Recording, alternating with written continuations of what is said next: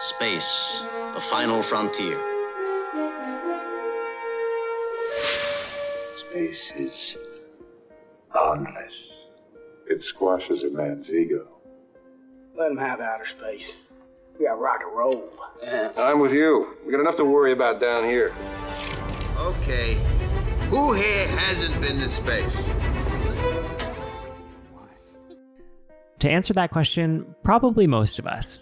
In fact, most of us probably haven't even considered the possibility of going to space. Recent space missions in the news have been fixated on travel to Mars, and those have so far only sent drones and rovers, no people. In comparison, exploration of the moon now almost seems bland.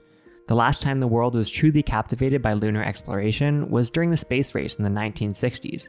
Interest lasted for a few decades after Neil Armstrong's first small step for man, but eventually faded as NASA's Apollo program was discontinued. Unless, of course, you believe the events of movies like Transformers or Apollo 18. With the current state of space exploration then so focused on travel to Mars with the moon in the rear view, why in the world is a space station being built in orbit around the moon? I'm Connor McLean, and welcome back to On the Sidelines.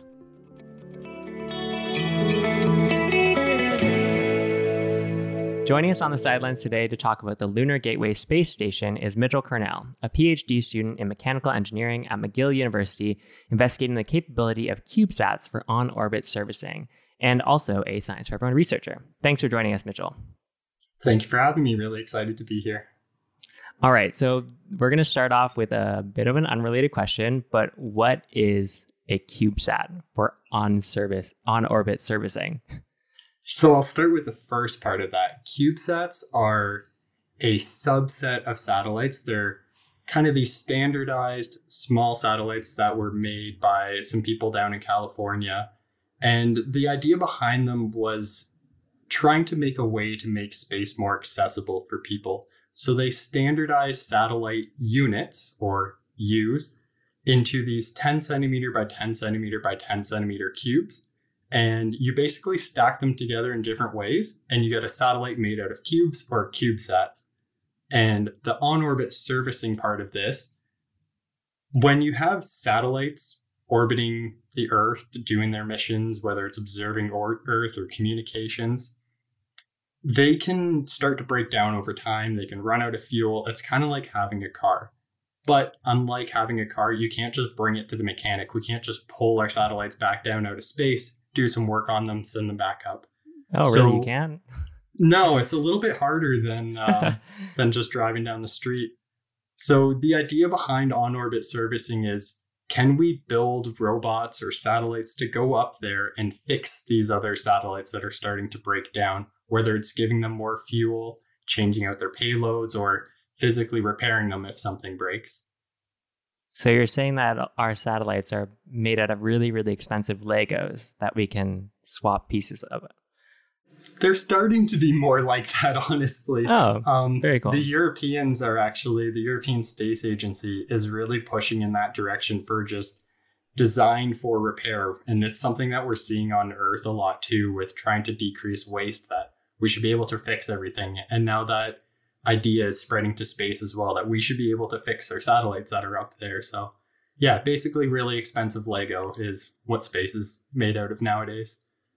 Awesome. Well, that's great for the environment. And I guess you could say you're a great person to talk to about our actual topic at hand. So let's talk about this space station. Why are we building a space station in orbit around the moon? Isn't that so last century? Yeah, we haven't been to the moon. Geez, I guess we're coming up on almost 50 years now since we've been beyond low Earth orbit for humans. And the reason behind that, or some of the reasons, are that it's really, really difficult to go much further away. If something goes wrong and you're far away, help is really far away and it's hard to get to, and you're kind of left with what you have at your disposal. And there's that famous Apollo 13 that Houston, we've had a problem. But you're so far away that you can't get help. Like, you have to fix it on board. So the moon is a natural stepping stone into deep space exploration.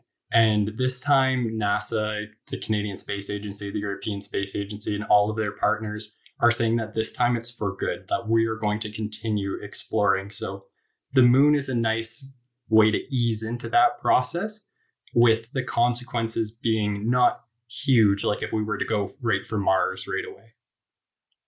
Right. So it's like a little vacation home in space for us. Not too far away that we can't get there, but also not super far.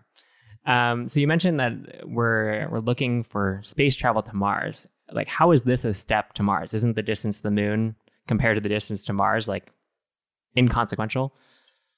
So there's actually, I don't know if this is planned fully intentionally, but the distance from low Earth orbit to the moon is about 1,000 times less. So, low Earth orbit's 1,000 times closer. The moon is about 1,000 times closer than Mars. So we're just doing steps of 1,000 to get us out into the space, it looks like.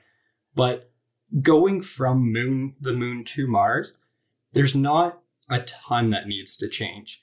When we're in low Earth orbit, we still get some protection from the Earth's magnetic field and those kinds of things. Like help is close by that we could readily, get out of low Earth orbit or get something to there pretty quickly.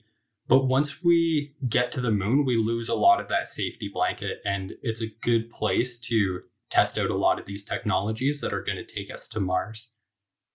Awesome. That makes a lot of sense. So what sort of like technologies or experiments are we actually testing on this space station around the moon that we can't on, let's say, the International Space Station? So some of the things that they're looking at are specifically the radiation that will be experienced by astronauts. And they've started to look at that on the International Space Station. But again, being a little bit further away from Earth is going to make those problems a little bit trickier. They haven't disclosed everything that they're going to do that's going to help get them towards Mars at this point. But we could expect to see things like refueling of the vehicles that are going to take astronauts to Mars around the moon. So one of the most costly parts of sending a rocket from Earth to space is just getting into orbit. Once you're in orbit, it doesn't take that much fuel to fly around, but overcoming Earth's gravity to get up there is really difficult. So if we can design our system such that we have one rocket that takes us to orbit, and then we can just refuel that same rocket and go to Mars and come back, we're saving a lot of the fuel and a lot of the complexity. So I would expect to see some of those kinds of experiments. And also on the Canadian side, we have the Canadarm3 that's going to be built on the Lunar Gateway Station. So on the Lunar Gateway with Canadarm3, we're going to have kind of unprecedented levels of autonomy for space robots attached to these space stations. It'll essentially be able to function on its own based on whatever task the controllers tell it to do. So there's a lot of stuff that's going to be happening with the Gateway, but it's not all been disclosed yet. So they're still keeping it pretty tight under wraps, but good news for Canada. That's a really awesome accomplishment. So what's next for the Lunar Gateway? Like, what can we expect to see within the next few years or so? So they're proposing to start launching modules of the Lunar Gateway in late 2024. And they're going to be assembling the space station in orbit. So they're going to launch the individual pieces to the lunar orbit and start assembling it there like we did with the International Space Station. And right now they're proposing that it'll take about 4 years. So sometime in late 2028, we'll see this station kind of fully built. And to go with that, they're also starting to launch astronauts first to just do flybys of the moon, then eventually orbit the moon, and then one day return to the surface of the moon and continue exploring from there. Oh my goodness, that's so soon. So then you're saying we could also potentially have a Martian gateway in another 50, 60 years? Something like that. I was actually looking into SpaceX's timeline because it's kind of been changing a lot since they initially announced that they wanted to go to Mars. And they're now saying that 2026, they're going to land people on Mars, and then eventually sometime in the 2030s, it sounds like, start building colonies on Mars. And oh my goodness. Yeah, I personally think that's a bit ambitious. I would love to see them do it, don't get me wrong, but 2026 is only 5 years away. But yeah, if they can do it, then I would be thoroughly impressed and amazed, and I hope that they do accomplish that because it would be amazing.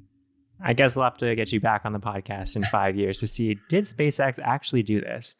Yeah, that would be amazing. I hope they prove my hesitation wrong. Awesome. Well, thank you so much, Mitchell, for joining us on the Sidelines podcast. Really appreciate all of your insight and expertise.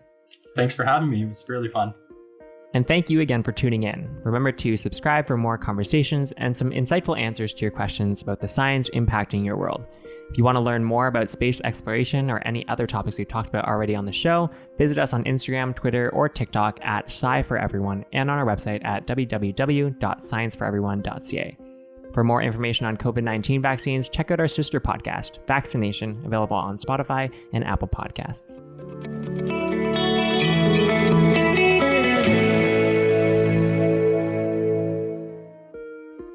On the Sidelines is a podcast by Science for Everyone.